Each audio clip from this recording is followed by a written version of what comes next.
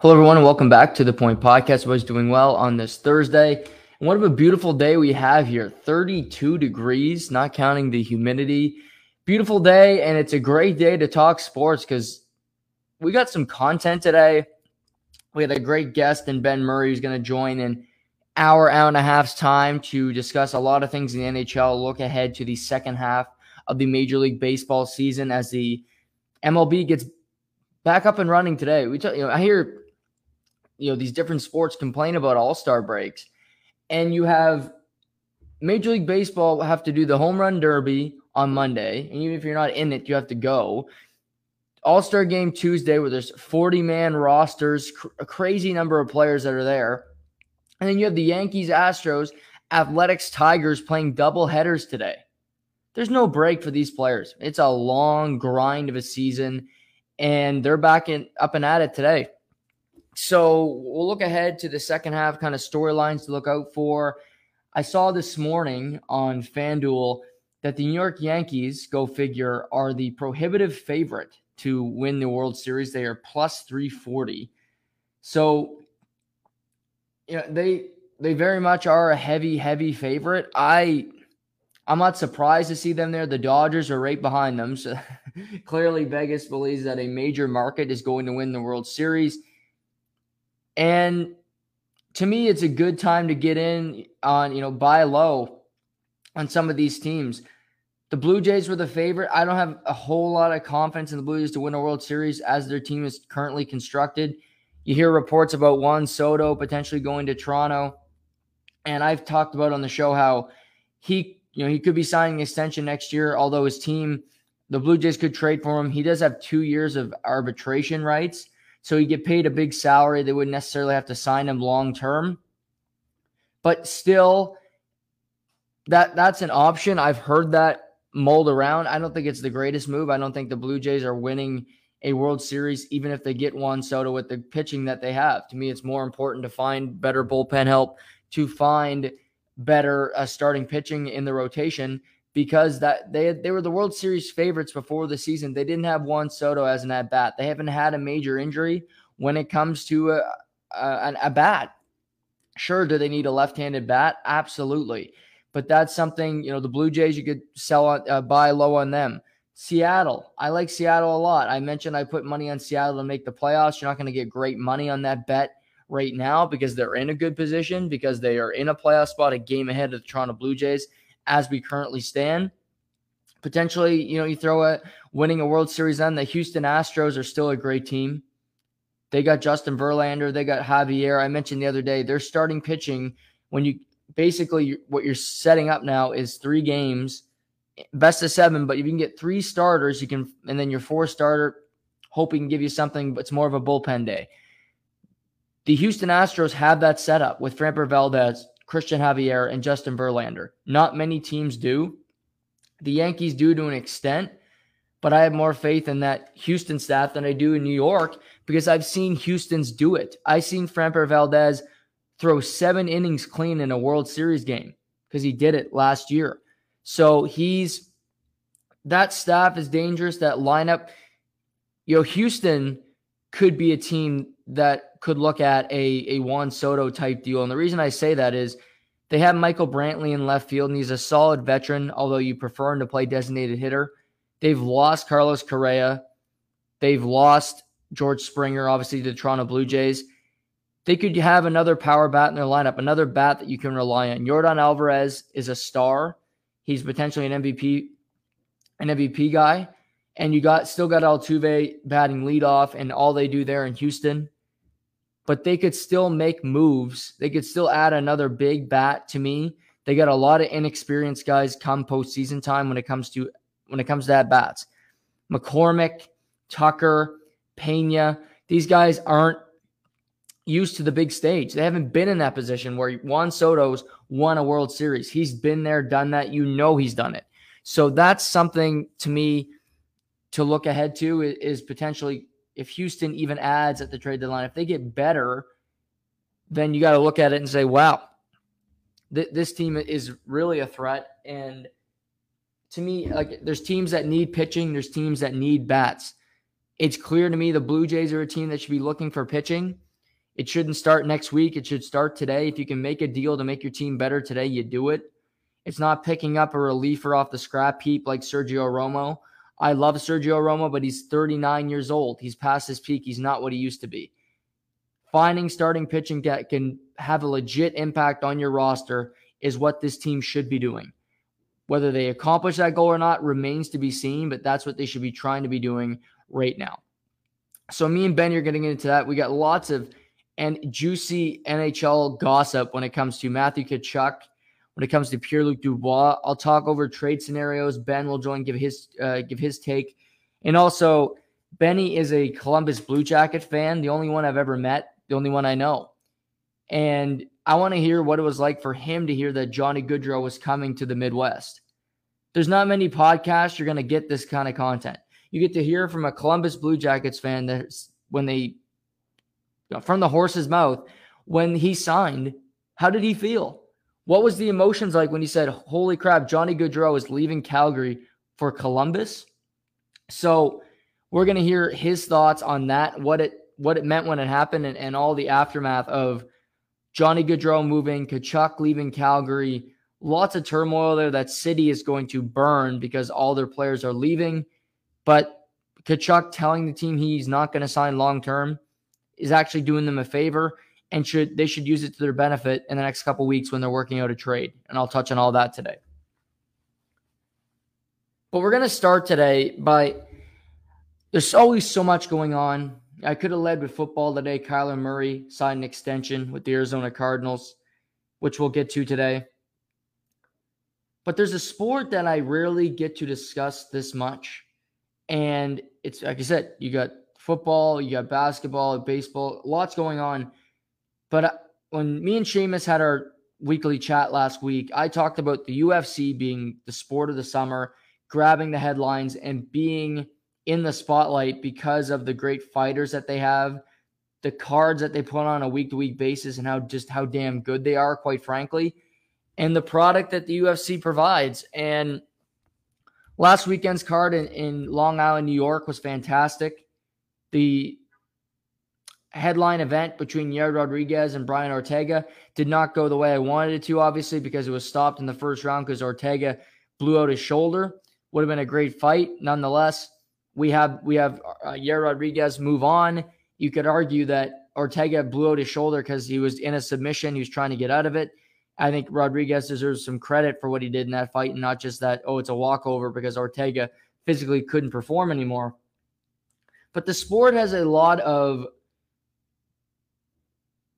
big names right now. It has a lot of attractions.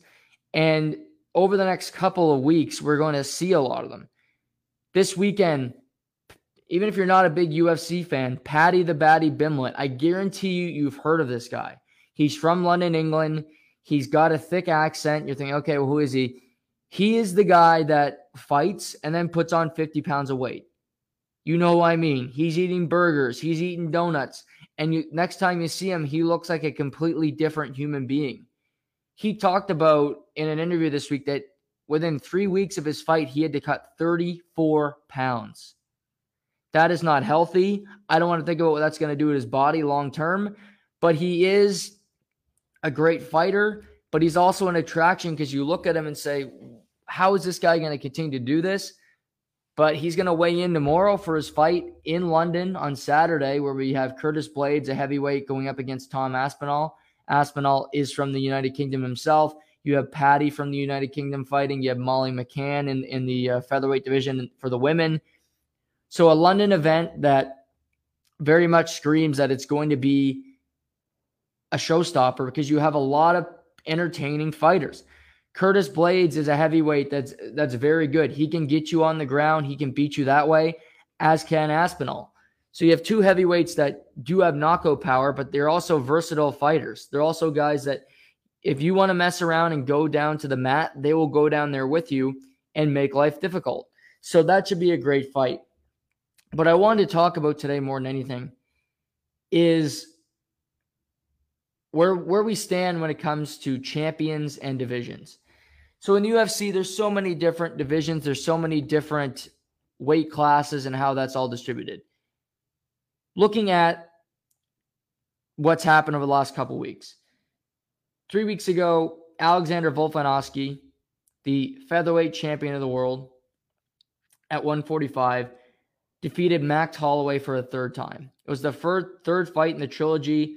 Holloway was the champion. Volkanovski took the title in a fight that I think Max won. They fought again. That was very close. And since then, Alex has just simply been on a dominant run. He's defeated Brian Ortega. He's defeated Holloway. Anybody in his path, he's beat them. He destroyed the Korean Zombie, where the Korean Zombie may be forced to retire after the physical toll that took on him. And during the first round of the fight, Alexander Volkanovski broke his thumb. And he continued to fight. It went 5 rounds, and he won the fight easily. He only continues to get better. And now, after beating nearly everyone in the division, he's staring up saying, I want to fight the lightweight champion of the world. And we're going to wait and see where that stands. And I'll talk about that in a minute. But yeah, I mentioned Yair Rodriguez, who just won his fight against Brian Ortega. He wants to fight Volkanovski. Volkanovski wants to move up. And what I love about Volk is that he doesn't mind 2 guys fighting for the interim title, meaning he's injured. He won't be able to fight until 2023. And he's telling Yair Rodriguez and Josh Emmett, who won a controversial fight, in my opinion, against Calvin Kattar a few weeks ago. To me, Calvin won the fight. They give it to Josh Emmett. It was extremely close and a really entertaining fight. To me, in the championship rounds 4 and 5, Kattar was by far the better fighter, but they gave the decision to Emmett. And Emmett's been on a winning streak. Rodriguez has been on a winning streak. And these two, to me, should fight for the interim belt, meaning they fight likely. I mean, Rodriguez just fought, but he didn't take a big pounding. Emmett fought a month or so ago. Potentially, I don't think they'll book the fight for Abu Dhabi, where in October 22nd, we're going to have a pay-per-view over in Abu Dhabi featuring Islam Makhachev and Charles Oliveira, and a bantamweight fight as well. But these two could fight in November in Madison Square Garden. Potentially, you need a title fight on that card. Potentially, you could have Yuri Proska versus Glover Teixeira 2, and then this fight could be the second on the card, the undercard, if you will, like they're doing next weekend for UFC 277. But what I love about Volk is you see in the flyweight division, Davison Figueiredo, who is a really entertaining fighter, I like him a lot, has been bitching and complaining about the fact that Kai Kara France and Brandon Moreno are fighting for an interim belt. He's out injured. He's complaining about his pay, and he thinks the UFC is disrespecting him for having 2 guys fight for the interim strap. To me, the interim belt doesn't mean you're champion. It determines that you are the number 1 contender. It does not give you, like, Dustin Poirier has never been a champion, in my opinion. Yes, he's been the interim champion multiple times. Justin Gaethje's been interim champion. But when you go in that cage, when you fight the champion, if you don't win that fight, then you never were. You just were the number 1 contender, and you were a placeholder until the champion eventually put you out of your misery and put you back in your place. To me, Volk saying go fight is because he's not afraid of either of them. He doesn't want to hold the division up, which I respect as well.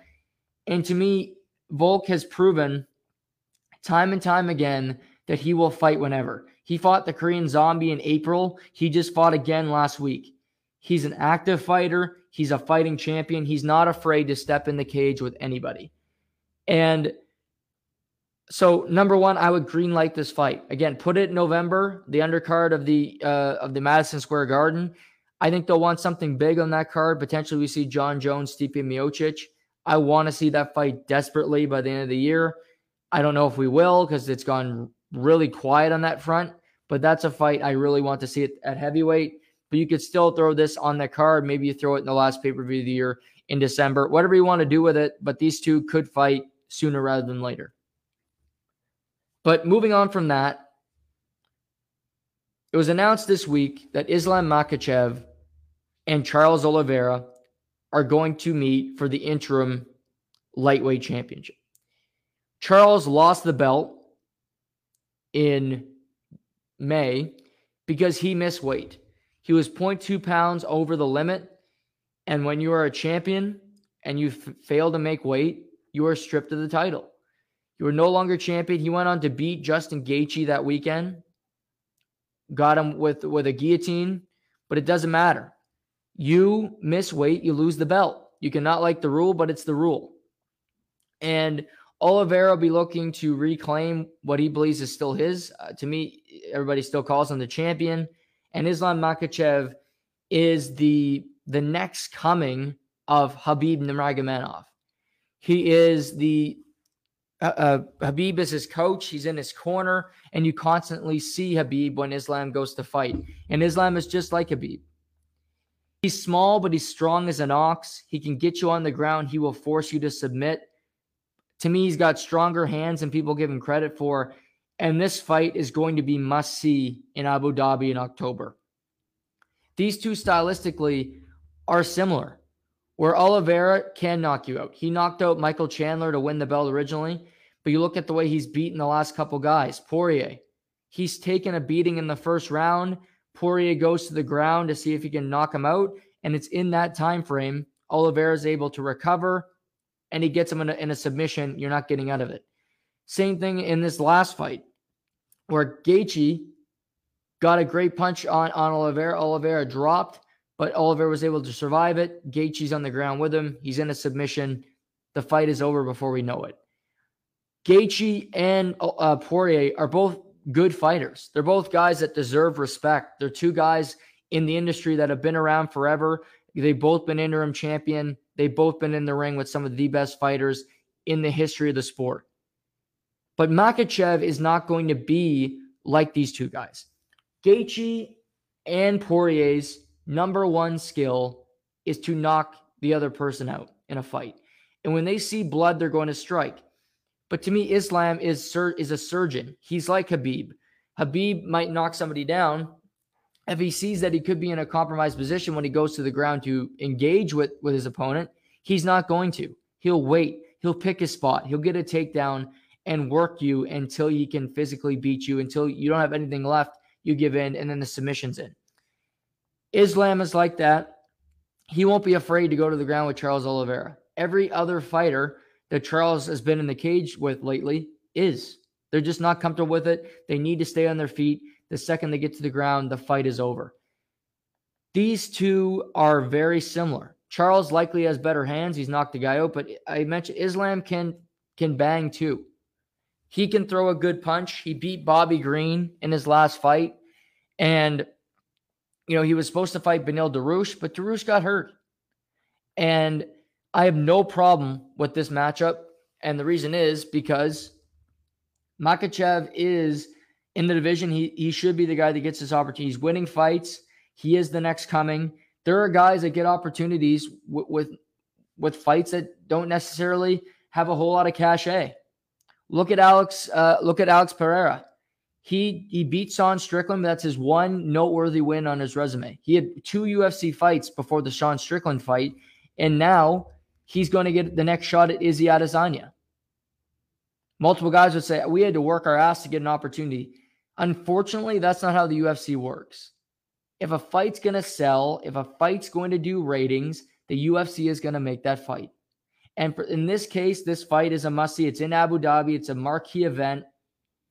The UFC, like the Live Tour, loves doing business in Abu Dhabi. It's a big thing for them. Abu Dhabi saved the UFC, saved pro sports in a sense during COVID where nobody could fight.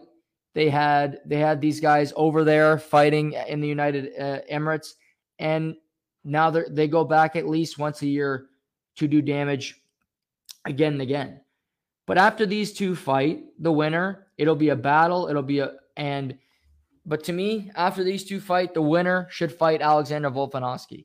Yes, he's the featherweight champion, and he's defended the belt, but he should not have to relinquish the featherweight belt and also fight for the lightweight. He deserves this opportunity. Izzy Adesanya got this opportunity against Jan Blachowicz. He got this opportunity against Jan Blachowicz. He lost the fight. But Izzy was given the opportunity because he was so successful at his weight class. He got it because he defended his title so many times. And quite frankly, the UFC is tired of seeing a guy win. They're like, we'll give you a new opportunity. Volkanovski deserves this opportunity. He's beaten everybody.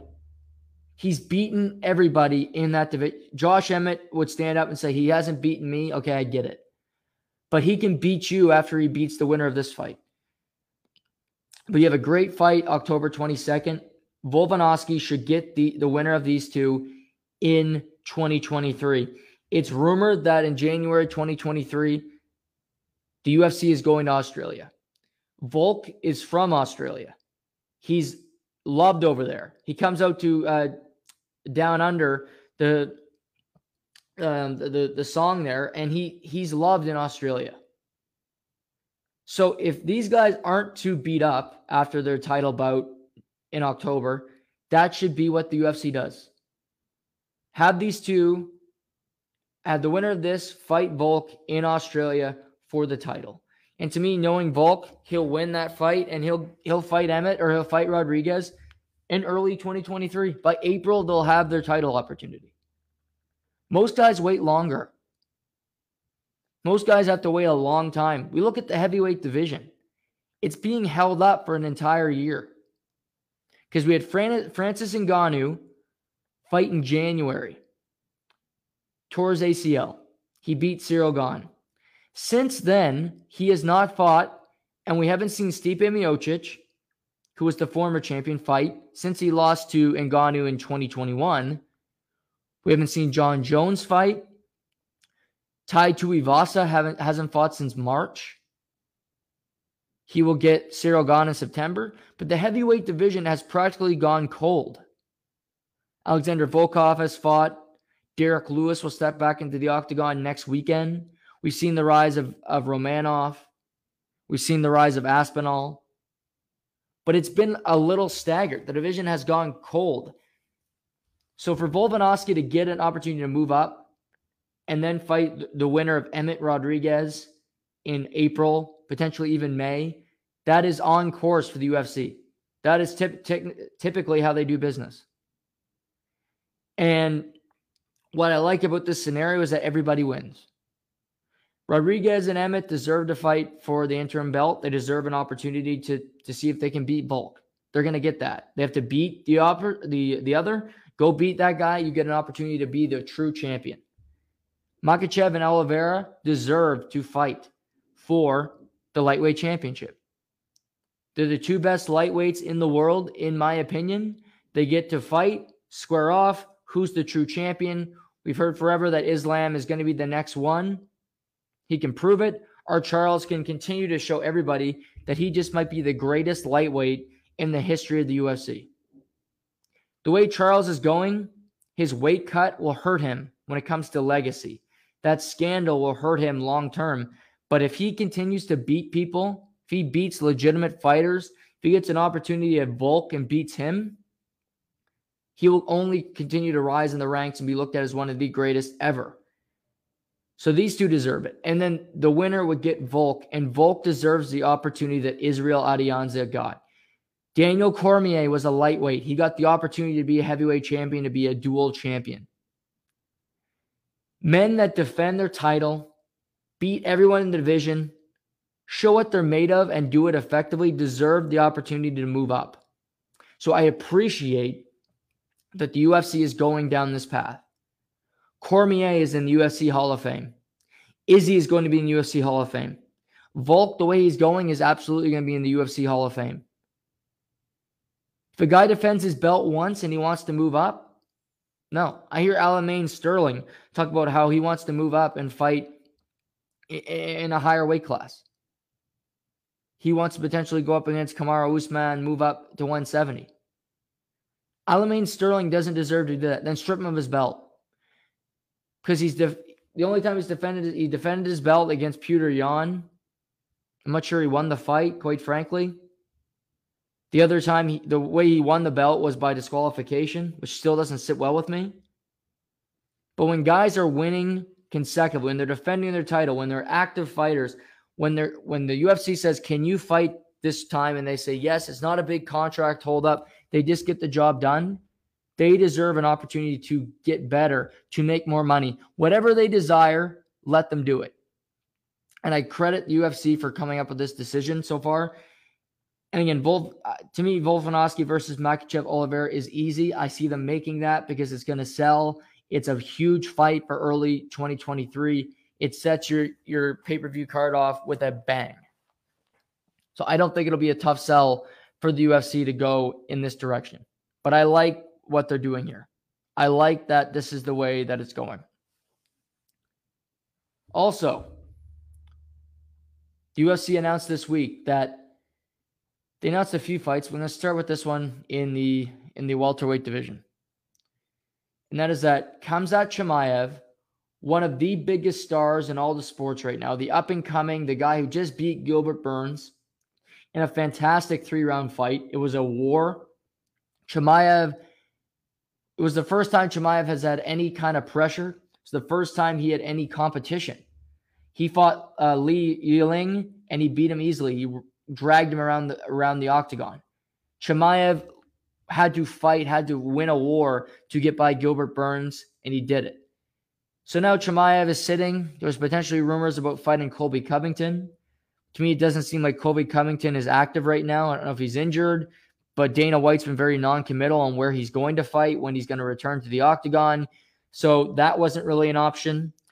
Jorge Masvidal is in court. He's also, I don't really know who Masvidal's next fight is going to be. So he's hung up. He's not exactly an option for Chimaev.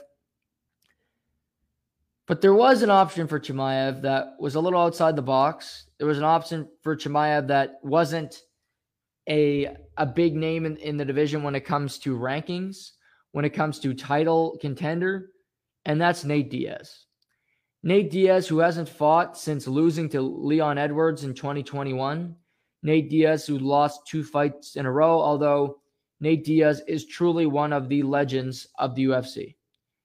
He's a street fighter. Him and his brother were great ambassadors for the sport. They were just guys that loved to fight. They would step in a cage, do their business, get the hell beat out of them, not always win, but have great results. And Nate Diaz has 2 of the highest selling pay-per-views in the history of the UFC. He truly is a star. Yes, Conor McGregor is a superstar. Yes, Conor McGregor is a box office seller. People will tune in just to watch him fight. But nobody could make the argument to me that McGregor is as big of a star. He wouldn't be as big a star as he was today if he did not fight Nate Diaz twice, because Nate Diaz was the man from Cali. He was from Sacramento. He was the guy that on the street that would fight anybody for any kind of money. He wasn't afraid. He wouldn't back down. He'd step in the cage and do it. And looking at Chimaev versus Diaz on September 10th, it very much resembles that on both sides. I'm going to start with Diaz. I mentioned Diaz will fight anybody, anywhere. It doesn't matter. He's complained about not having a fight for months. At first, I thought he was going to fight Dustin Poirier, which I was excited about. I thought that would sell well for the UFC. But it didn't materialize. I don't know why. I think for Dustin, he potentially wants to, it's rumored now he's going to fight Beneil Dariush, who is coming off injury but is high in the division. And I believe he wants to get back in the title opportunity sooner rather than later, and a fight against Diaz wouldn't do it. So I understand that. Then you hear Diaz rumored with a number of different guys, but nothing materializes. So, well, Diaz is not afraid of anybody. Khamzat Chimaev has been scaring the UFC world for a long time. Gilbert Burns deserved a ton of credit for stepping inside the octagon with Chimaev, because Chimaev is a boogeyman. He's a ghost. He's the guy that people run from, and he battled. He nearly won the fight, and it was a great showing for Gilbert Burns. But Chimaev won. He still has this aura about him, and he jumped all the way to number 3 in the rankings. And you thought, well, maybe Chimaev will sit. He'll wait around, and he'll get the winner of Kamaru Usman and Leon Edwards next month at UFC 278. But no. Diaz would fight anybody. He doesn't care. He's a kamikaze. Diaz his UFC contract ends at the end of September. So the UFC had basically 2 months to set up a fight for Diaz so that his contract wouldn't run out with a fight remaining on it. And Diaz is crazy enough to fight Chimaev. And Chimaev is such a star already. But to me, I think Chimaev looks at this and says, I can beat Nate Diaz and I can retire Nate Diaz. Nate Diaz has said for months, as I mentioned, he wants out of the UFC. He doesn't want to do it anymore. He hates Dana White. They've been holding him up. They don't give their guys opportunities. And to me, Nate Diaz wants to become a boxer. Maybe not for a long time, but he wants to fight Jake Paul and beat the hell out of him. Jake Paul, for better or for worse, in the sports entertainment game right now, is a sell. He's fighting next month against a pro boxer. It's the first pro boxer he's fighting, a guy who's won multiple knockout fights. We'll see how that goes for Jake, but I give him credit for stepping in with somebody that's not a non-YouTuber or some, jerk off Nate Robinson who used to play in the NBA. Nate Diaz wants to go into that realm because guess what? It makes you a hell of a lot of money. There's more money in boxing than there is in fighting. Dana White might make a lot of money, but some of these fighters don't. But I think Chimaev looks at it and says, I can be the legend killer. I can put an end to the Nate Diaz era. I can put him in the grave, and everybody will remember that it was Khamzat Chimaev that ended Nate Diaz's career. A send-off of all send-offs for Chimaev to say, I did this. I'm the one that ended his career. I'm going to knock him the hell out. Not many people are able to do it. I'm going to do it in this fight. Chimaev is a much better technical fighter. Chimaev is much younger than Nate Diaz. Nate Diaz hasn't fought in nearly 2 years. I don't love this for Nate Diaz. To me, I think he's going to get destroyed in this fight because Chimaev is just so primed. He's young. He's dominant. But it makes all the sense in the world for the UFC, for the promotion, to book this fight. Because Chimaev's a star. Nate Diaz is a legend. And this will do great on pay-per-view buys. It just will because these two are big names. They're spotlight guys. And what's even crazy is I don't believe you're going to have a title fight on this card. It's going to be a pay-per-view. I mentioned September 10th. To me, this is already announced. It's a 5-round fight. This is good practice for Khamzat Chimaev. He's never been in a 5-round fight. It's all 3 rounds so far. He fought Burns. It was a 3-round fight. He gets an opportunity to go 5 rounds to prove to himself that he can do it, see what the cardio takes. Because to me, Chimaev is doing the UFC a favor, just like the UFC did Khamzat a favor when they gave him Gilbert Burns. Gilbert Burns was number 3 in the division. He had no business fighting Chimaev when Chimaev was so ranked so low. But he was a star, and Burns wasn't afraid, and he fought. Kudos to him. Chimaev's going to fight Diaz. Diaz is retiring. He won't be in the UFC in 3 months' time. But Chimaev will fight Diaz. He will beat him. And because they did them a favor, because he's a star, and because he's willing to take these fights, he's not afraid of anybody, Chimaev will still get rewarded in the end because he will get the winner of Kamaru Usman and Leon Edwards. That's what this is building towards. Usman has beaten Covington twice. And both times I felt he won them pretty easily. In particular, the second fight. We saw Holloway, Volkanovski can only fight each other so many times before it gets boring and before you say, you know what, I've seen enough of that. Usman's beaten Masvidal twice. If he beats Edwards, he'll beat Edwards twice. He's beaten Gilbert Burns. You go through that division, he's beaten everybody. That leaves Khamzat. Usman beats Edwards. Khamzat beats Diaz.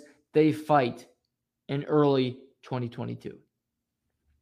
They fight in the new year for the belt, and it is the best pound per Volkanovski surpassed Usman, which I don't understand, but Usman is the best pound per pound fighter in the UFC. He just is.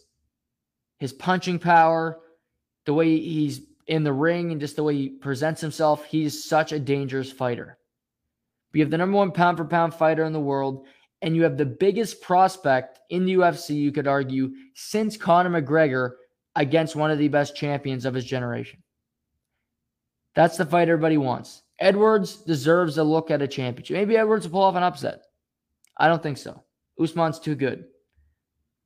Edwards deserves an opportunity to win the title. He'll get that opportunity next month. But Chimaev, Usman is on the horizon. It's the fight the UFC wants to make so bad because it's absolutely the marquee fight. It'll make... I mean, Usman's already... I've mentioned he's beaten a lot of great fighters. Masvidal twice. Covington twice. It'll be Edwards twice. If he can beat Khamzat Chimaev, if he could knock out Khamzat Chimaev, he's already a great fighter. He's already a Hall of Famer. To me, if he can beat... The arc for Usman would be beat Edwards, beat Chimaev, he moves up. He moves up potentially, and he can do a number of different things. Does he want to become a light heavyweight? Does he want to fight? That division's a little thin. Does he want to try to become light heavyweight champion of the world? It's these type of wins that Volkanovski, that Adesanya have done. He could move up and fight Izzy at 185. That'd be fun. It's these type of wins, it's these type of marquee events that you say, you know what? This guy deserves an opportunity to do what he wants because he's beaten everybody that I've asked him to fight. Izzy, Usman, Volkanovski, these guys have done it. And they continue to make a name for themselves. So that's featherweight update. That's the welterweight update when it comes to Usman and Chimaev and where I see that going. Now there's bantamweight. And the bantamweight division, I mentioned, it's been cloudy for a long time because right now the champion is Aljamain Sterling. And Sterling, to me, is not a true champion. He beat Petr Yan. It was a questionable decision. To me, it wasn't a clean win. And he's a guy that he just doesn't seem like a champion. And behind him, you have TJ Dillashaw, who's been busted for performance-enhancing drugs, steroids. And you know my stance on steroids. Once you test positive for steroids, you're a drug cheat. You're not a champion. You're a loser. And Dillashaw is in that division. And then you got Petr Yan, who I like, who is a former champion, but he lost to Sterling, so he's got a lot to prove. So this division's full of guys that don't necessarily bring it like a Volkanovski. It's very much, it's unknown at this point who is the great fighters in this division. Is there a guy that you can really sell as a great guy, as a marquee in the sport? But the UFC has announced a few fights. So for October, they announced that Aljamain Sterling will defend his bantamweight title against TJ Dillashaw. That will come in October. It'll be a big fight. And obviously it's for the title. Dillashaw was out for 2 years because of the PED ban. He's come back. He beat Corey Sandhagen last year to get this opportunity. And it's a big one for him. He gets up to reclaim the title, to beat Sterling. He said forever he's still the champion. He never lost it, although he got busted for drugs. So he's a drug cheat. But Sterling and Dillashaw will fight. I will say this, Dillashaw is an entertaining fighter. Sterling's very unorthodox. He's a guy that can make it difficult on the opponent because he can get you to the ground, and he's tricky when he gets you down there. That's what happened to Petr Yan. Yan is very much a striker. He will knock your head off if you give him the opportunity. I think of Jose Aldo, who I have so much respect for, who is one of the best fighters in the history of the UFC. Petr Yan beat the hell out of Jose Aldo. I remember this was a number of years ago, and I thought Jose Aldo's career was over because Petr made him look silly. It wasn't even close. Aldo had the hell beaten out of him, and you saw after the match that he was really defeated. It was a no contest. It was just all Yan all night. Now, the crazy thing is that Jose Aldo's bounced back. He hasn't lost a fight since, and he continues to climb the ranks. He'll fight Merab Dvalishvili in September on a UFC Fight Night card. And He looks like a great guy. Looks like a great fighter. Looks like a guy that could do business. But as we currently stand in this division, you have Sterling. Peter Yan is the number 1 ranked. Yan lost the last fight. He won't get next up to fight Dillashaw. You have Jose Aldo, as I mentioned. He's going to fight Merab Dvalishvili. Dvalishvili's ranked 6, so a big fight for both guys. If Aldo can win that fight, I find it hard to believe he won't be in the discussion when it comes to the next guy to get an opportunity at the title, because he's so well liked, because he's a veteran. Now, I had that opinion until I saw another big announcement. And that was that Peter Yan, in the same card in October in Abu Dhabi, will fight Sugar Sean O'Malley. Like Khamzat Chimaev, Sugar Sean O'Malley is one of the biggest stars in the sport. He is Sugar Sean. He's got the hair. He's got the charisma. He's a great interview. He is a great promoter.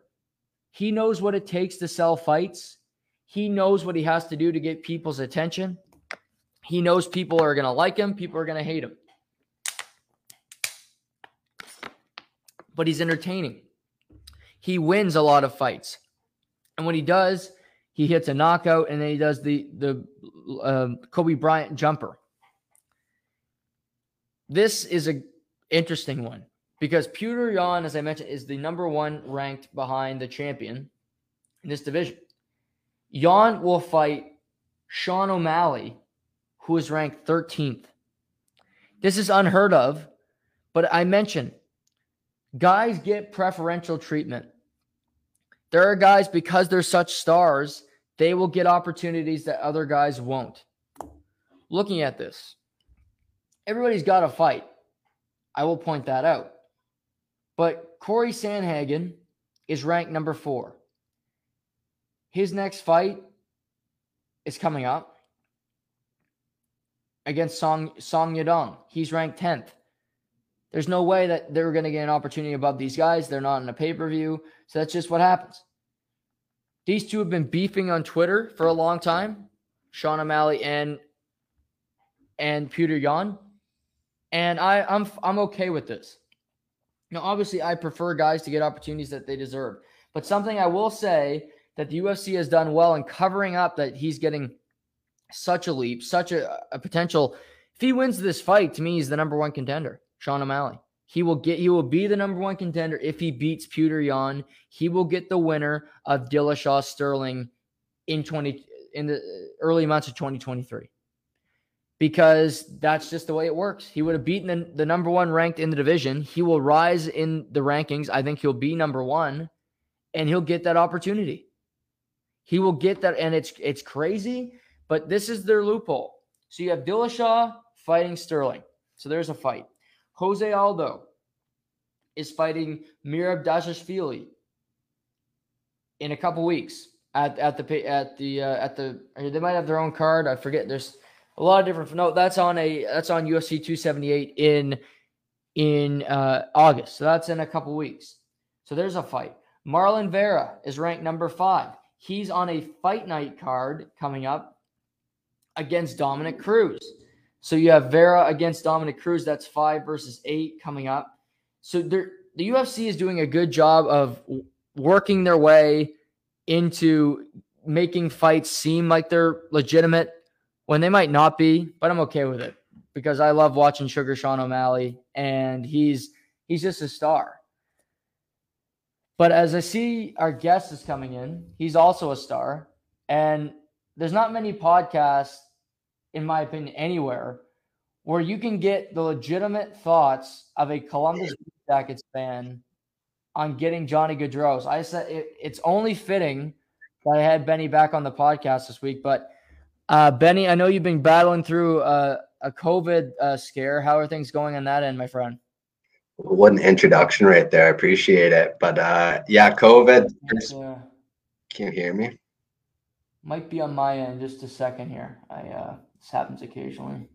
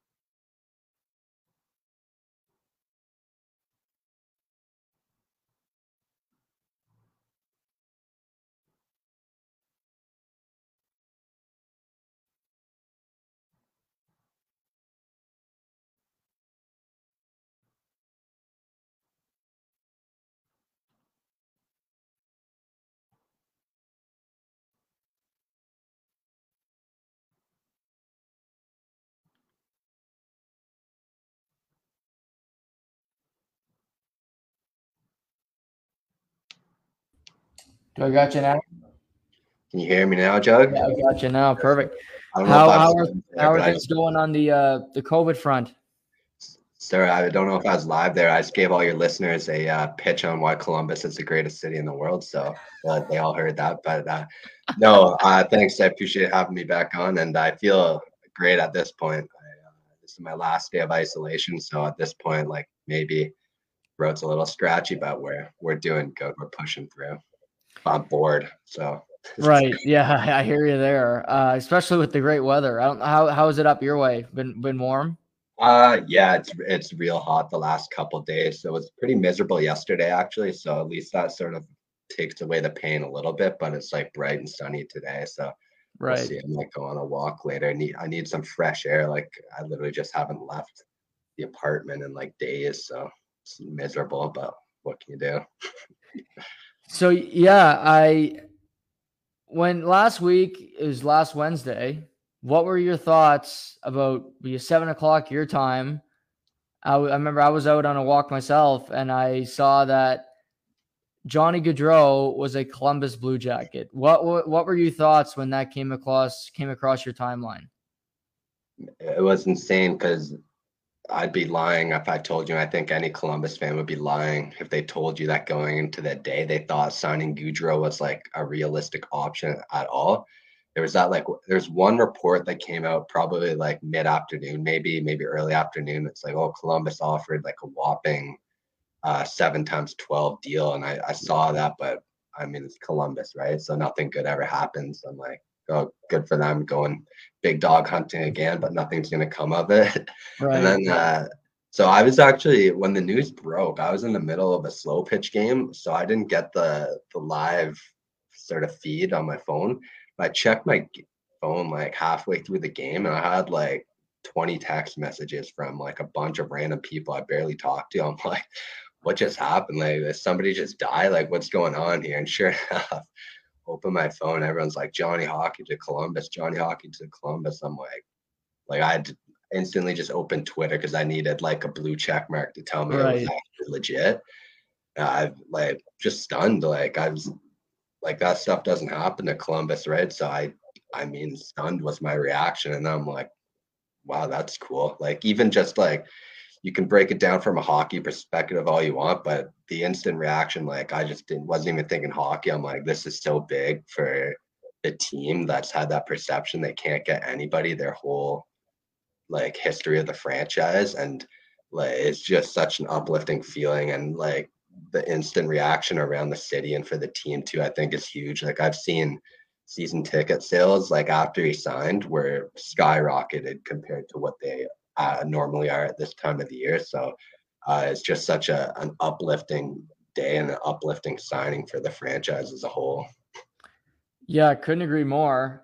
And my next thought is, do you understand why he signed in Columbus?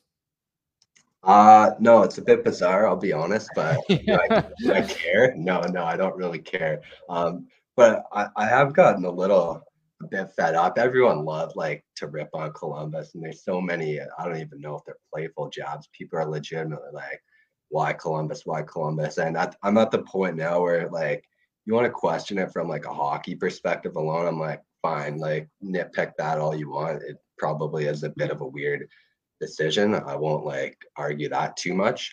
Um, but like the actual city of Columbus and like why he went to Columbus, like he's answered the question a million times. And I know he's answered it sort of like a hockey player where they're answering it, but not in like the most detailed way at all. But like just let the guy live. Like Columbus isn't that bad. He's like, well, I wanted to be closer to my family, but not too close or whatever. So like, okay, a bit relatable. It's like they got great neighborhoods. They got good golf courses. I think it'll be a good fit. And people are still like, oh, but why Columbus? He's like, well, they have a young team. I think they can be good in a couple of years. People are like, oh, why Columbus? Why Columbus? It's like, how many times do you want this guy to answer the question? Just Columbus isn't that crazy of a city. So that drives me a bit nuts, but whatever. We're used to it. Yeah, I got to rely on you and Doug McLean to sell me on Columbus because every time I have Doug on, he seems to do it. And it doesn't sound that I know you got Muirfield Village. is near Columbus. Jack's course that they play at the Memorial every day, so every year in golf. So good sell There's, there. from what I hear and everything I've read, like one of the best spots like in the NHL for in terms of like golf courses and country clubs around. And just in terms of like the suburbs too, like I mean Cam Atkinson's probably been the biggest advocate. And I know Johnny's talked about how much Right. influenced him to go there. But the suburbs, everything I hear about it are great. And you hear a lot of guys that stay around Columbus after they're done playing, right?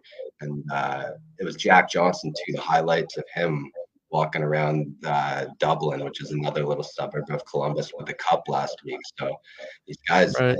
go there, and I think it's not like probably where like the 21, 22 year olds maybe want to play, but when you are ready to sort of settle down and start that family, I do think it's hopefully going to start to become a lot more of a legitimate option for a lot of bigger names.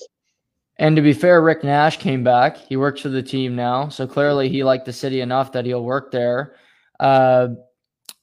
Jody Shelley obviously loves Columbus. I think he still does their local. I think he calls their local games. I think. Yeah, he does a color. Yeah. Yeah, he's actually pretty good at it. He's pretty good. See, I don't again Columbus, Calgary. I mean, Calgary's weather sucks. Let's be fair. Living in the United States right now, as crazy as it sounds with the shootings and everything else, is crazy. But Canada has their own problems. We got plenty up here. But I mean, looking at the Columbus as a hockey situation, is there anybody happier than Patrick Laine that Johnny Gaudreau is a Blue Jacket? No, I mean that guy's got to be thrilled, and I think there were some comments that came out. Apparently, somebody was speaking to him, and he was pretty happy when that signing happened, as you can imagine. The big thing now, though, is like they got to actually sign him, right? So they gave him a qualifying offer, but after the Gaudreau signing, they need to shed some money now, which seems a bit weird. Looking at their cap situation like a week ago, where they had like boatloads of money to spend, and now they got to get rid of somebody in order to sign Laine. But everything I hear, it sounds like it's going to get done. It's only a matter of time, but they're going to be fun to watch. They're going to be real fun to watch together because, I mean, the way Laine can obviously shoot the puck. I think like sometimes you question like his motivation out there on the ice a little bit, but I think if you put him like with a player like that, I think it automatically sort of motivates you to want to be a better player. And I think the two of them together will be a lot of fun to watch, both 5-on-5 and on the power play. And I think this is unfairly labeled to players. He might want to go to Columbus, and they might not. I don't think they'll be great next year. They maybe push for the playoffs, but if I had to guess, they miss. But maybe he wants to play, and when he does have success, he doesn't have the bullet on him every day. In Calgary, he was a whipping boy a lot of the time. Tkachuk was more loved than Gaudreau, so I think Gaudreau took a lot of the lumps. Where if he has a bad season, if he has a good season in Columbus, it won't really be talked about as much, and maybe that's just Gaudreau's personality. Well, I completely agree with that, and I mean, you can't blame a guy if you want to question him. Yeah, go ahead, but he does seem like a more like laid back sort of personality type of guy. And I do feel like that Canadian media, we've seen it with a lot of guys, I feel like, and it's starting to become maybe a little bit of a theme, but it can wear on you. And I mean, I'll never be able to sit in those guys' shoes, obviously, but I can only imagine just every game you play, like you're under the microscope, right? You do one little wrong thing and that can change the fortunes on the 1,000 good things that you did. All it takes is one little thing, and you're just constantly getting ripped. So I can't imagine that's very fun. Some guys, I'm sure, are better at putting up with it than others. So yeah, Johnny does seem like a laid back guy, and if it's his right to choose where he wanted to play, and if that played a decision, I'm not complaining. What was another free agent decision that was either you think was a really good signing or a surprising one that you saw over last week? If you want to stick with my Blue Jackets, I thought Goodbranson, they paid way too much for him, but I don't mind him like having him on the team. I think he's a solid like third pairing guy to have, big size, can kill penalties. But they gave him. Like, I'm like, what are we doing here? That's a little too much. I'm sure he signed that as fast as he could and ran. So I thought that was an odd one that sort of got overshadowed by Goudreau, which was lucky. I'm trying to think. It's been a weird, like, the Kadri situation is so weird here. It's the cap flat is really uh, Mm-hmm. doing a lot of weird things with these free agents. We just was it Niederreiter just signed today, so um, yeah, it's sort of been a weird free agency in a way. That first year is fairly busy, but there's a lot of guys still waiting for the dominoes to fall. We see the NBA and baseball, there's a luxury tax, and it does help teams that have a lot of money. But I do think, Golden State is not exactly the Lakers, but they spend more money than everybody in basketball, and they benefit from it. Do you think that it'll never happen with Gary Bettman because he's so steadfast against it? But the next commissioner, do you think hockey would be better off having a luxury tax that you don't have to spend over it, and you potentially not spend over it, still win a cup, but having the ability for teams to go over the cap if they want to spend extra money to keep their good players? I don't think it would be a terrible idea. It would definitely be interesting to see. Obviously, like you said, Gary will never do it the way he is, but I do think there is something to be said for rewarding owners who like are invested in their teams, like people like the Dodgers, and you mentioned Golden Mhm. State. Like, they invest in their teams and they get rewarded for it, right? Rather than teams like the Philadelphia Flyers, where they're owned by, I don't know, that organization, Comcast or whatever it is, and they're crunching dollars every second. So I do think it is important to reward owners, and if they want to invest their money and get better product out of it, I don't think that's a big deal. So I think it would be interesting to see. I don't know if I see it happening in the NHL, but you never know. Yeah, because I look at the Kadri situation, and Colorado, to me, it's quite evident they're trying to move money. And you Mhm. mentioned Columbus is trying to move money to sign Line. All these teams are trying to move money, and it's really hard because there's no cap space. None of these teams have any. Arizona can only take so many guys, and you only got so much to send back to those teams that they want. So, like, to me, Kadri's would be. I think he's going back to Colorado. It's just when they can get rid of Sammy Girard or another player that they can fit him in, and it's a holding pattern until they can figure that out. Yes, bizarre, and you're right. It was Arizona and Anaheim, and I feel like there's one other team that basically just they're sitting there, and I mean they have all the leverage. They're just waiting. They know there's a lineup of teams looking to move money, and they're the only ones that can do it. So they're waiting for those deals to sweeten. And I am curious to see what they're gonna get, like the sweeteners and the deals for Mm. taking this money. Like, I think they're gonna get a pretty good haul because, like you said, moving money is not an easy thing to do right now in the NHL. If you're Colorado's lost a lot of guys, they're still a really good team if you ask me. But if they get Kadri back, are they still a heavy favorite for you going into next season?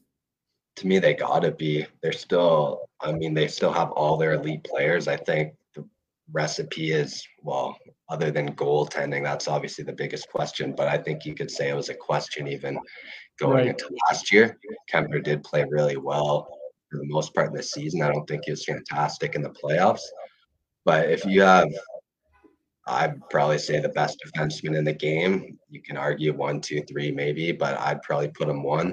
Mm-hmm. Uh, Argue top five forward in the game with McKinnon.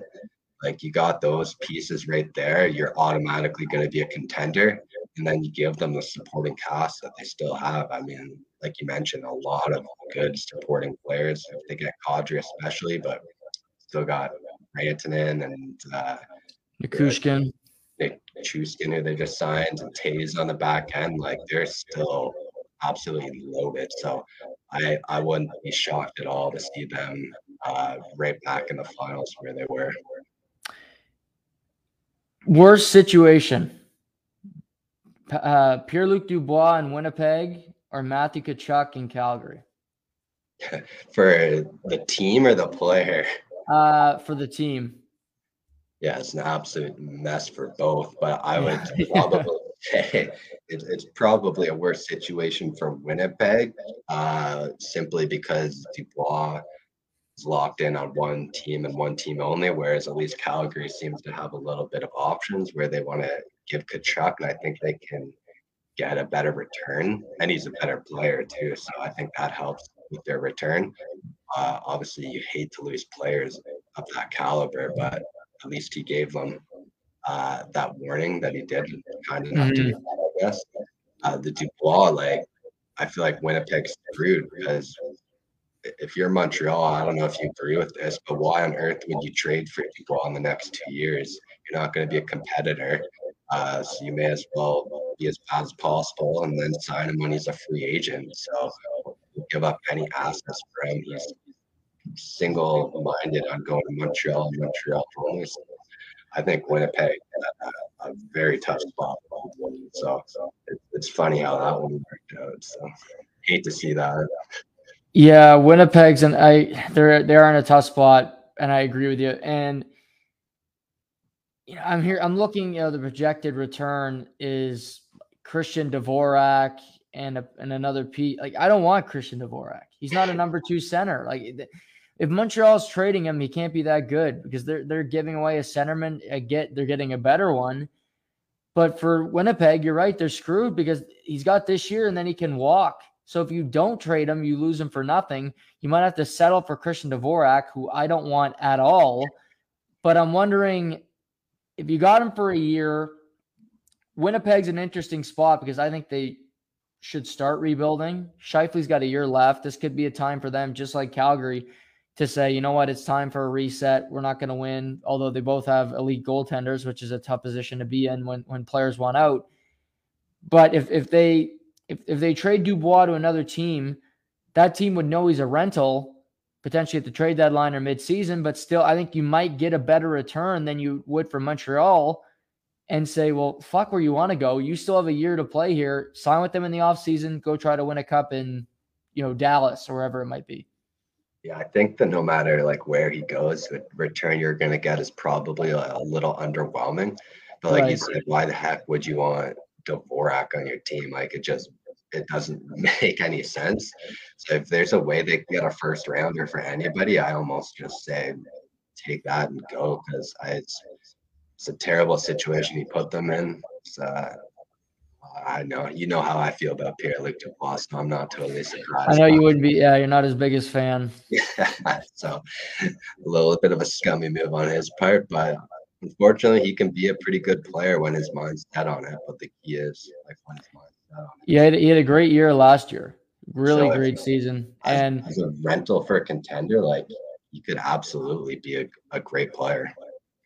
yeah, I totally agree. I think you could trade him somewhere. I see what Nashville's doing.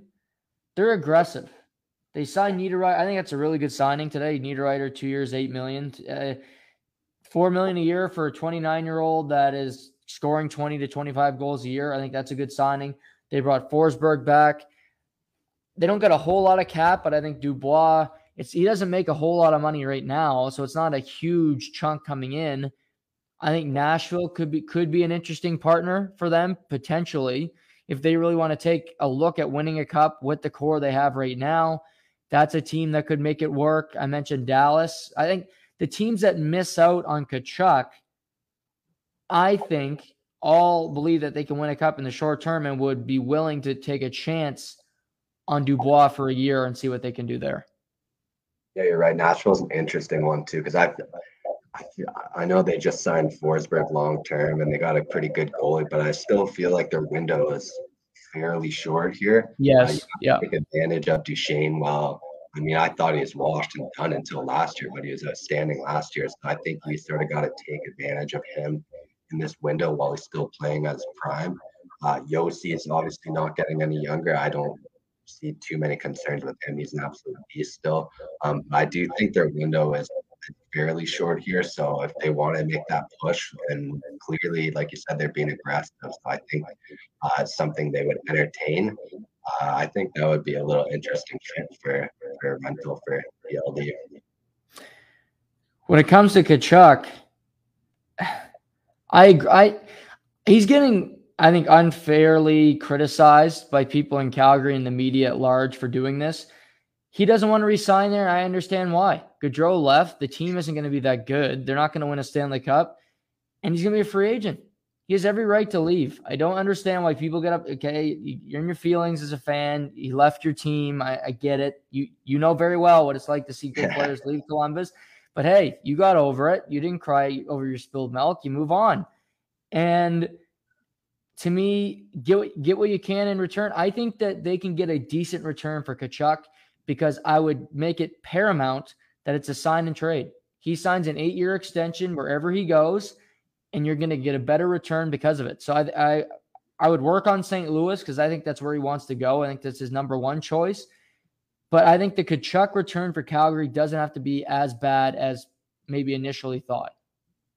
No, I agree. And I think there's multiple teams well, of course, there's multiple teams interested too. So it's not like a Dubois where you're just fighting against a couple of rentals, but you're like the sign and trade is imperative because they'll lock him down to those 8 years, and that right there drives up the value that you can get for him.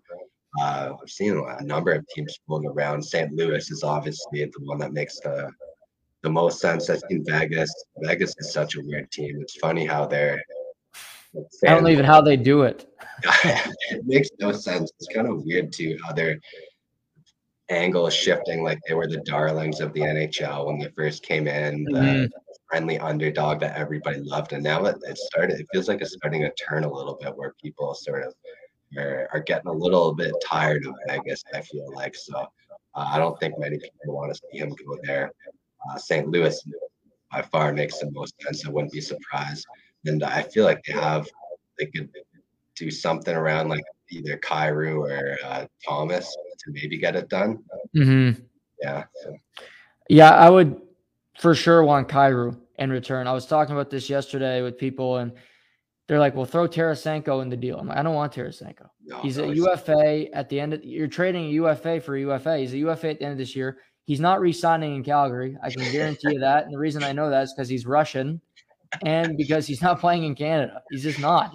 He's going to I look at Tkachuk's list. Wherever Tkachuk doesn't go, he'll go to one of these. He'll go to Vegas. He'll be in Dallas. He'll be in Florida, Nashville, New York. He'll be in one of those cities because it's warm. Common theme there. Yes, yeah. It's a good theme of where all these players want to go. It isn't cold and not a whole lot to do.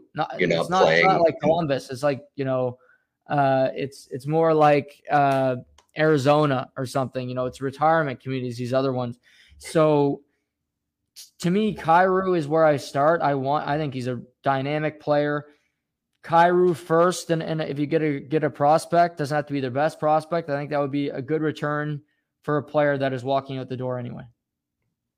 Yeah, and like Calgary fans, I absolutely, like you said, I can relate to them more than most, I think. And the bright side, he did get you notice, so at least you're going to get something from him. Like Seth Jones gave Columbus a notice there, and I think maybe fleece Chicago. That's starting to look like. So, got to look at the bright side sometimes, but it's probably some dark days ahead for Calgary Flames fans.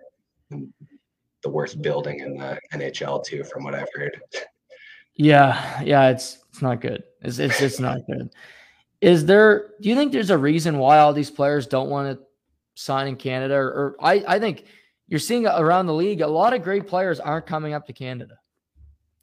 I think there's a number of factors. I don't think they'll outright come and say it, but the COVID's got to play a huge part in it, especially the American players. And you can't just go visit your family, right? Like there's so many things that go into crossing the border these days in the past couple of years. And when they were in the bubble, you just couldn't see your family for extended periods of time. And that matters for a lot of people, obviously. Right. So I think that's a huge part. And the media too, like we talked about earlier, like it's got to wear on you eventually. Like everybody's human. You can take it and you can hide from it all you want and put on that straight face, but I think behind the closed doors it impacts a lot more of these guys than maybe we realize. I'll be a shit disturber today and I'll drag you in with me. How should Leaf fans be nervous? about Austin Matthews in 2 seasons? I think, was it John Scott that tweeted like Yeah. yesterday? He's like, "Oh, this is a future look at least," or something like that. Uh, I wouldn't feel good if I was a Leafs fan. There is something weird that I don't know if why I have this feeling, but it does feel like Austin Matthews sort of wants to be the one to bring a cup to Toronto, and I don't know why I have that feeling. That's really not based on much. Um, I couldn't feel great about the situation. What's he have? Is it 2 years left he has, and then Yeah. he's up? So I wouldn't feel good. That's for sure. I told my dad this the other day because he's a huge Leaf fan. I said if Patrick Kane, who's got a year left on his deal, ends up in, say, New York or in a really big market, that would raise my antenna. Because I think Kane and Matthews, they're good friends. We've seen them battle before. They're two of the greatest American players. Kane, the best American-born hockey player ever, in my opinion. They're friends. I think they love to compete against each other. But if they could play with each other the last couple of years of Kane's career, I think Austin would be willing to consider that. And if that meant leaving Toronto, I think you'd look into it. Imagine those guys and at MSG, the bright lights of New York, like it lines up. I have no troubles picturing that for sure, especially Patty Kane and those bright lights. And yeah, you said that their connection is strong, so that'd be interesting. Imagine them on the yachts together, battling for fourth place in the Pacific or whatever. I'm on this opinion that the Yotes are going to turn it around. Not when it comes to their play on the ice anytime soon, but Yotes are going through all these arenas, and it looks like they're going to be bankrupt tomorrow. But what I think people forget was that Pittsburgh was practically bankrupt when they got Crosby and they got Fleury and Malkin, and they turned it around. I think Arizona, they could get Bedard after this season. They're trying their damnedest to do it. Chicago's really trying to fight them for it. But you get a couple really high-end top draft picks. They just drafted Cooley, 3rd overall in this past year's draft. If you get a stable arena, maybe Arizona just isn't a hockey market, but I'm not ruling out that they can have a second, third, fourth act, whatever it is in Arizona, and ultimately have a stable franchise there. I think the key for them is they need a little bit of lottery luck, because you mentioned Pittsburgh, but look who Pittsburgh got. They got Sidney Crosby, right? And that certainly helps a little bit. I think they need the ping pong balls to just bounce in their favor just one time, and that time to do it would be next May or June or whatever, when Connor Bedard is at the top of the board. I think if they could do that, man, that would be huge. And I mean, they are Bettman's, if you want to go conspiracy theories here, they are Bettman's little pet project there. So yes. Shocking thing, but I feel like at this point he would have given them a little bit of more lottery luck already. So maybe that's true. They got the 3rd pick this year. That seems a little low. It's got to be 1 or 2, right? Like they needed, yeah. And have they ever, like, I feel no, like, yeah, no, they've never been one. So I don't know what's going on there. Yeah, he's not doing it right. Like Stern fixed it for the Knicks when they got Patrick Ewing. Like, come on, he can do it 1 year for Arizona to get Bedard. If it happens next year, we know it's fixed. We called it. Yeah, I think next year is the big one for sure. I think that's if we know it's fixed. Absolutely. Yeah, he didn't want them to get Hischier or get Yakupov. Like he had no interest in Arizona getting those type players. He wants the real superstars down at ASU. Is Bettman's low key like a great scout. He's got insight on the Yakupovs. He's like, we're not giving them this garbage. We're waiting for the generational talent here. So good job, Gary. What about JT Miller in Vancouver? Do you think they find a way to work a deal out there? I like him a lot, but he might be asking for a lot in the open market. Yeah, it's odd. It seemed like that trade was like close to almost being done like a month or so ago, like right before the draft. And now, I mean, there's still talks happening there, but he's a really good player. It sounds like New York is the sort of leading candidate to grab him. I want him any day on my team. I think his days are numbered in Vancouver, and I think you can get a decent return for him. But yeah. I think for the Islanders, I'd love to have him in long. They need another. I think the Islanders are still a good team. I think they need another really high profile player for a second line type guy.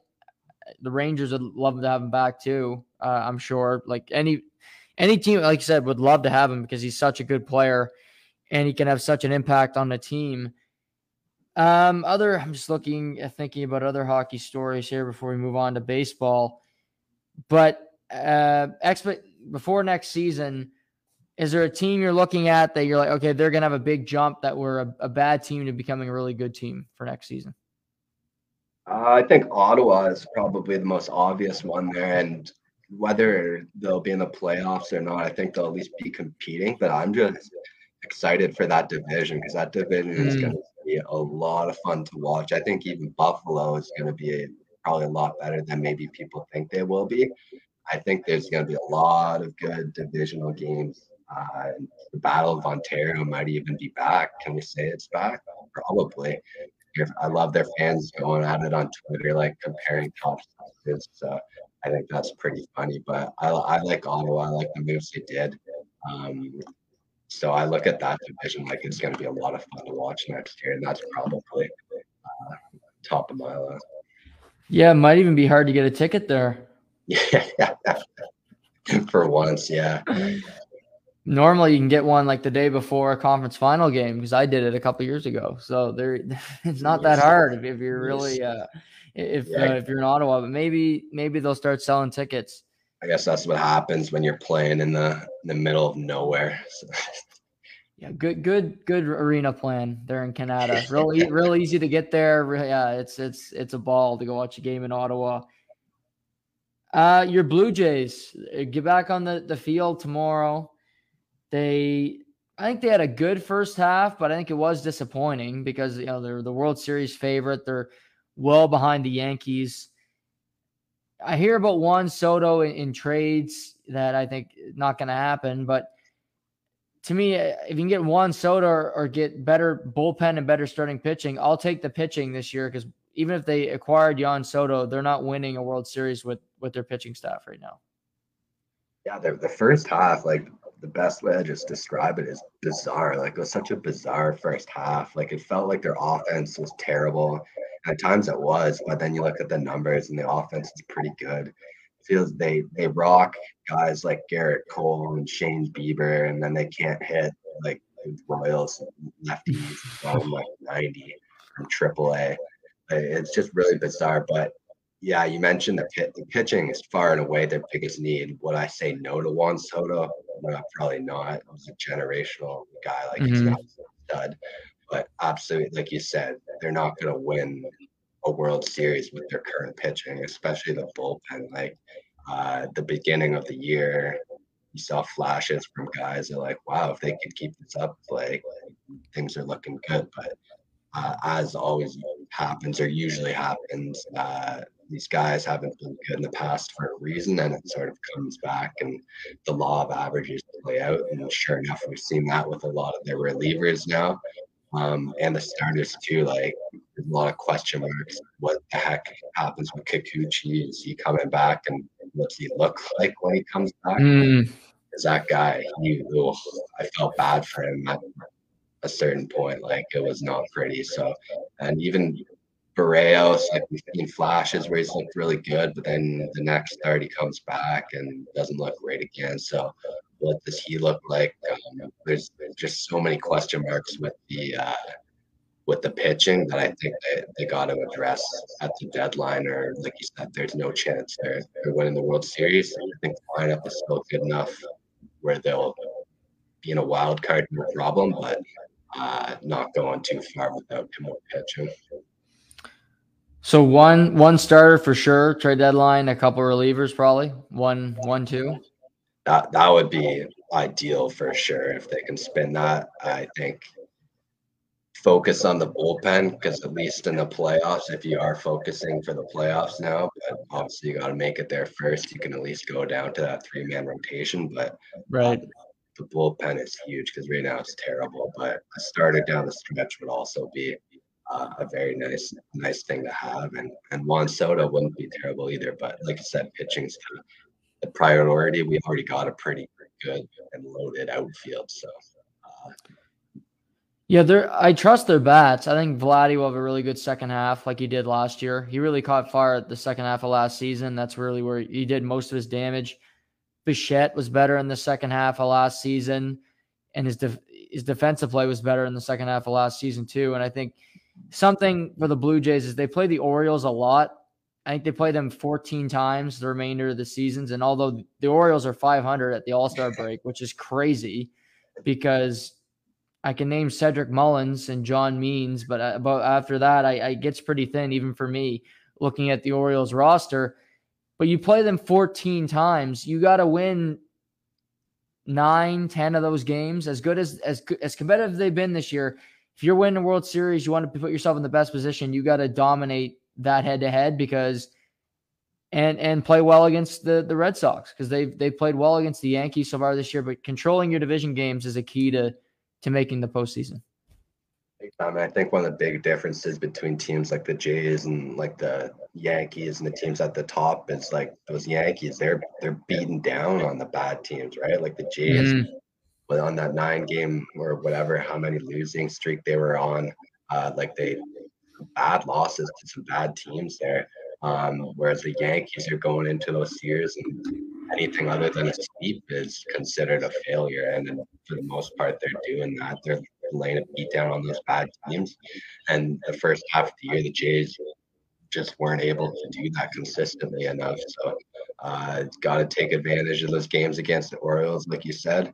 Hopefully they can do that and make that push up playoff scale. Wild card, I think, is going to be a pretty fun race down the stretch. There's quite a few teams involved. I guess Baltimore is in the race, so you got to include them in that, which is wild. So yeah, we'll see. Yeah, I wouldn't rule out the White Sox. They're a team for me the second half of the year. I've been saying it all year, but I think they'll find it. They're too good. Like I look at the Twins, they're a great story.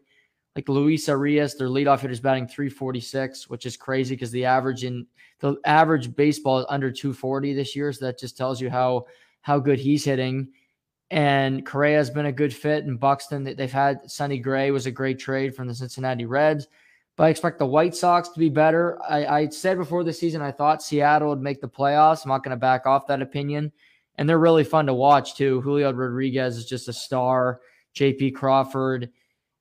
I almost lean, Benny, that I think the Blue Jays are definitely going to get a wild card spot. I would lean that the Rays will keep one. I think Seattle, it's a battle between Seattle and Chicago because I think the Red Sox are going to fall off because I just don't think they're as good as the other couple teams. I think Seattle's a real interesting team to keep an eye on in the second half. They're the hottest team in baseball right now. I don't know what the win streak's at, like 13 14. or 14. Yeah, so they're absolutely rolling right now. But the big question is, can you keep that going? Can you keep that rolling? They'd probably tell you that the All-Star break probably came at the worst time Yes. possible for them. They would have loved to just keep rolling and keep playing baseball. So it'll be interesting to see them how they come out the first game after the break and if they can keep that momentum going. But yeah, you said they're a fun team to watch. Ty France is another guy. He's a beast. Like a lot of interesting guys on that team. So they're fun to keep an eye on. And it would be nice to see them finally break through and make the playoffs because it's been way too long. 2001, the last time they made the playoffs. Like it's just and that was the year they won 116 games. A-Rod was on that team. That's how long ago that this was for Seattle. And they got the Astros 3-game set this weekend. So a big series to come out of the gate for them. The Blue Jays have the Red Sox in Boston. So a big series for the Jays coming out with the Red Sox right on their heels, but they could also grab a big lead on the Red Sox as well. Judge has got 33 home runs. He's had a phenomenal season so far. Could we have a chase for him to get 60? Is that something you think that could happen this year? And we could have some nostalgia back to 98 when we had the drug cheats, but maybe Judge is doing it without the needle in the ass this time around. I think it's a real possibility. Absolutely. The major reason for that just being where he plays in the division that they play in. Like every night, that guy's getting an opportunity to hit in a hitter's friendly ballpark. And Mm-hmm. The guy's a beast. As much as I don't like him that much or root for him, obviously, because he's on the Yankees, but he's a beast, and he's not. I know like his power gets most of the fame and the smoke. That's what people talk about him most. But like he's just a good hitter. Like his average is pretty good. He can braid around a little bit. So like he's a really good hitter. And it would not. I would lean he doesn't do it, but if he does reach 60, I won't be shocked. More confident, Mets or Braves second half of the season? I gotta go. I don't want to do it, but I go Mets just because Scherzer's back Mm-hmm. and DeGrom. Like I've been watching DeGrom. It's so funny to watch those highlights when he was like doing a rehab start in single A. Like these poor kids just out of high school, like right up for DeGrom, like 100-mile-an-hour fastballs and 93-mile-an-hour sliders. Like that's not what they envisioned, I'm sure, when they started the year. So with him coming back and Scherzer's so fun to watch too. Like he's just the ultimate competitor, always out there yelling something. So as weird as it is to say, with the Mets pitching, I kind of like them because you were waiting for the Mets like the whole first half of the year. You kept waiting, Mm-hmm. but it hasn't happened yet, and I think they're getting consistent hitting from guys like Alonso. He's been an RBI machine. Jeff McNeil's been really good. Lindor's back. Bounced back pretty nicely this year. So it's wild. I feel like probably when I talked to you months ago, I probably said the Mets were gonna fall off a cliff at any point, but I don't mind them. I don't mind them. No, and I think they'll spend at the deadline too if they I don't think they have to, but knowing Steve Cohen, they'll do something. They'll want to Yeah, add they got another pitcher or something to the mix because you mentioned they're getting. I mean, those two are basically deadline acquisitions, but Taiwan Walker's been fantastic. He's ever since he got traded at the deadline to the Jays, he's been a really, really good pitcher. He's been solid ever since. I think he's got a sub-3 ERA. Like he's been that good for the Mets, but. That's an interesting division too, because the Mets and the Braves are loaded. They're starting to play really good baseball as well. More likely to fall off a cliff and miss the playoffs entirely. This is sort of mean-spirited, but this is how I like to go, so whatever. Twins or Padres? I think probably the Twins. Mm-hmm. For sort of reasons that you just mentioned. The White Sox are still really good, but just trying to think, the other teams in the division kind of stink, so they do have an advantage there other than the White Sox. Padres playing a tough division, but I still think like their pitching is really good. Joe Musgrove's Mm-hmm. fantastic. Clevenger's last couple starts, he's finally getting healthy and looking like the old Clevenger that we saw back in Cleveland. So I do like their pitching probably a bit more. And Machado's been a beast all year. So I honestly wouldn't be too shocked to see both teams make the playoffs at the end of the year. But Mm-hmm. if one team to fall off the cliff, I probably would lean towards the Twins. Yeah, I agree. I never trust the Padres because they've missed the last 2 years, and it's like they fell off a cliff. Yeah, last But year, yeah, for sure. Tatis is coming back at some point, so that'll be a good acquisition for them as well, as one of the best players in baseball. Finally, before I let you go, if Sir Charles Barkley goes to the Live Tour, that's a big get. That's That's I so don't know. random. He doesn't cover golf, but to me he's the biggest get you can get in the media game right now, and that would be for the Shark, Greg Norman. That would be a big. I think that would be a really, really big get if he can get Charles Barkley to join the Live Tour. I would love to know what the betting odds are that Charles Barkley is going to go join the Live, because I didn't have that one on my bingo card. I'll tell you that for sure. But No. he is by far one of the most entertaining media personalities in all of sports right now. That's a huge get, and I don't even know where the heck you watch Live right now. But if you went over there, like I might consider tuning in, because, like you said, he's just super entertaining to listen to. So I would love to know what the contract is too, if they do make it happen, because I'm sure that would be a pretty nice payday for Mr. Barkley. Yeah, Henrik Stenson's not exactly a headline grabber, or Jason Kokrak or Charles Howell Jr. III, but Charles Barkley gets my attention. That's for sure. And he announced today he's playing in the next Pro-Am next week for the Live in New Jersey. So there's that. He has not signed on yet, but he's playing in the Pro-Am. So that'll be a reason to tune in just to see him play golf. So Benny, I know you're battling through COVID. I appreciate you coming on today, as always. Enjoy the rest of your summer, and we'll talk again in the fall when the NFL is back up and running.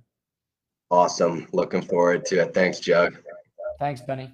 There's Benny, everybody. Great to chat with him today. He says he's battling through COVID, and good to know he's doing better. And I was going to get to the Live today, and I was going to get to tomorrow a couple of things we're going to talk about. Hockey Canada, I haven't really addressed it much. I'm going to tomorrow. It's something that I want to talk about. I haven't really gotten into it yet. I don't want to rush it at the end of the podcast today, but I will address Hockey Canada tomorrow. To me, it's an important thing to talk about. I want to have more time to expand on it, some thoughts on Hockey Canada as an organization, my brief interaction that I've had with Hockey Canada that didn't exactly go so well, and just what they're doing with this whole investigation. I want to get into that tomorrow. I'm also going to talk some CFL tomorrow, tee up the weekend, but also some COVID regulations and some things that are angering me that are still happening in the world when it comes to testing and all this. It needs to stop. I don't know why it isn't.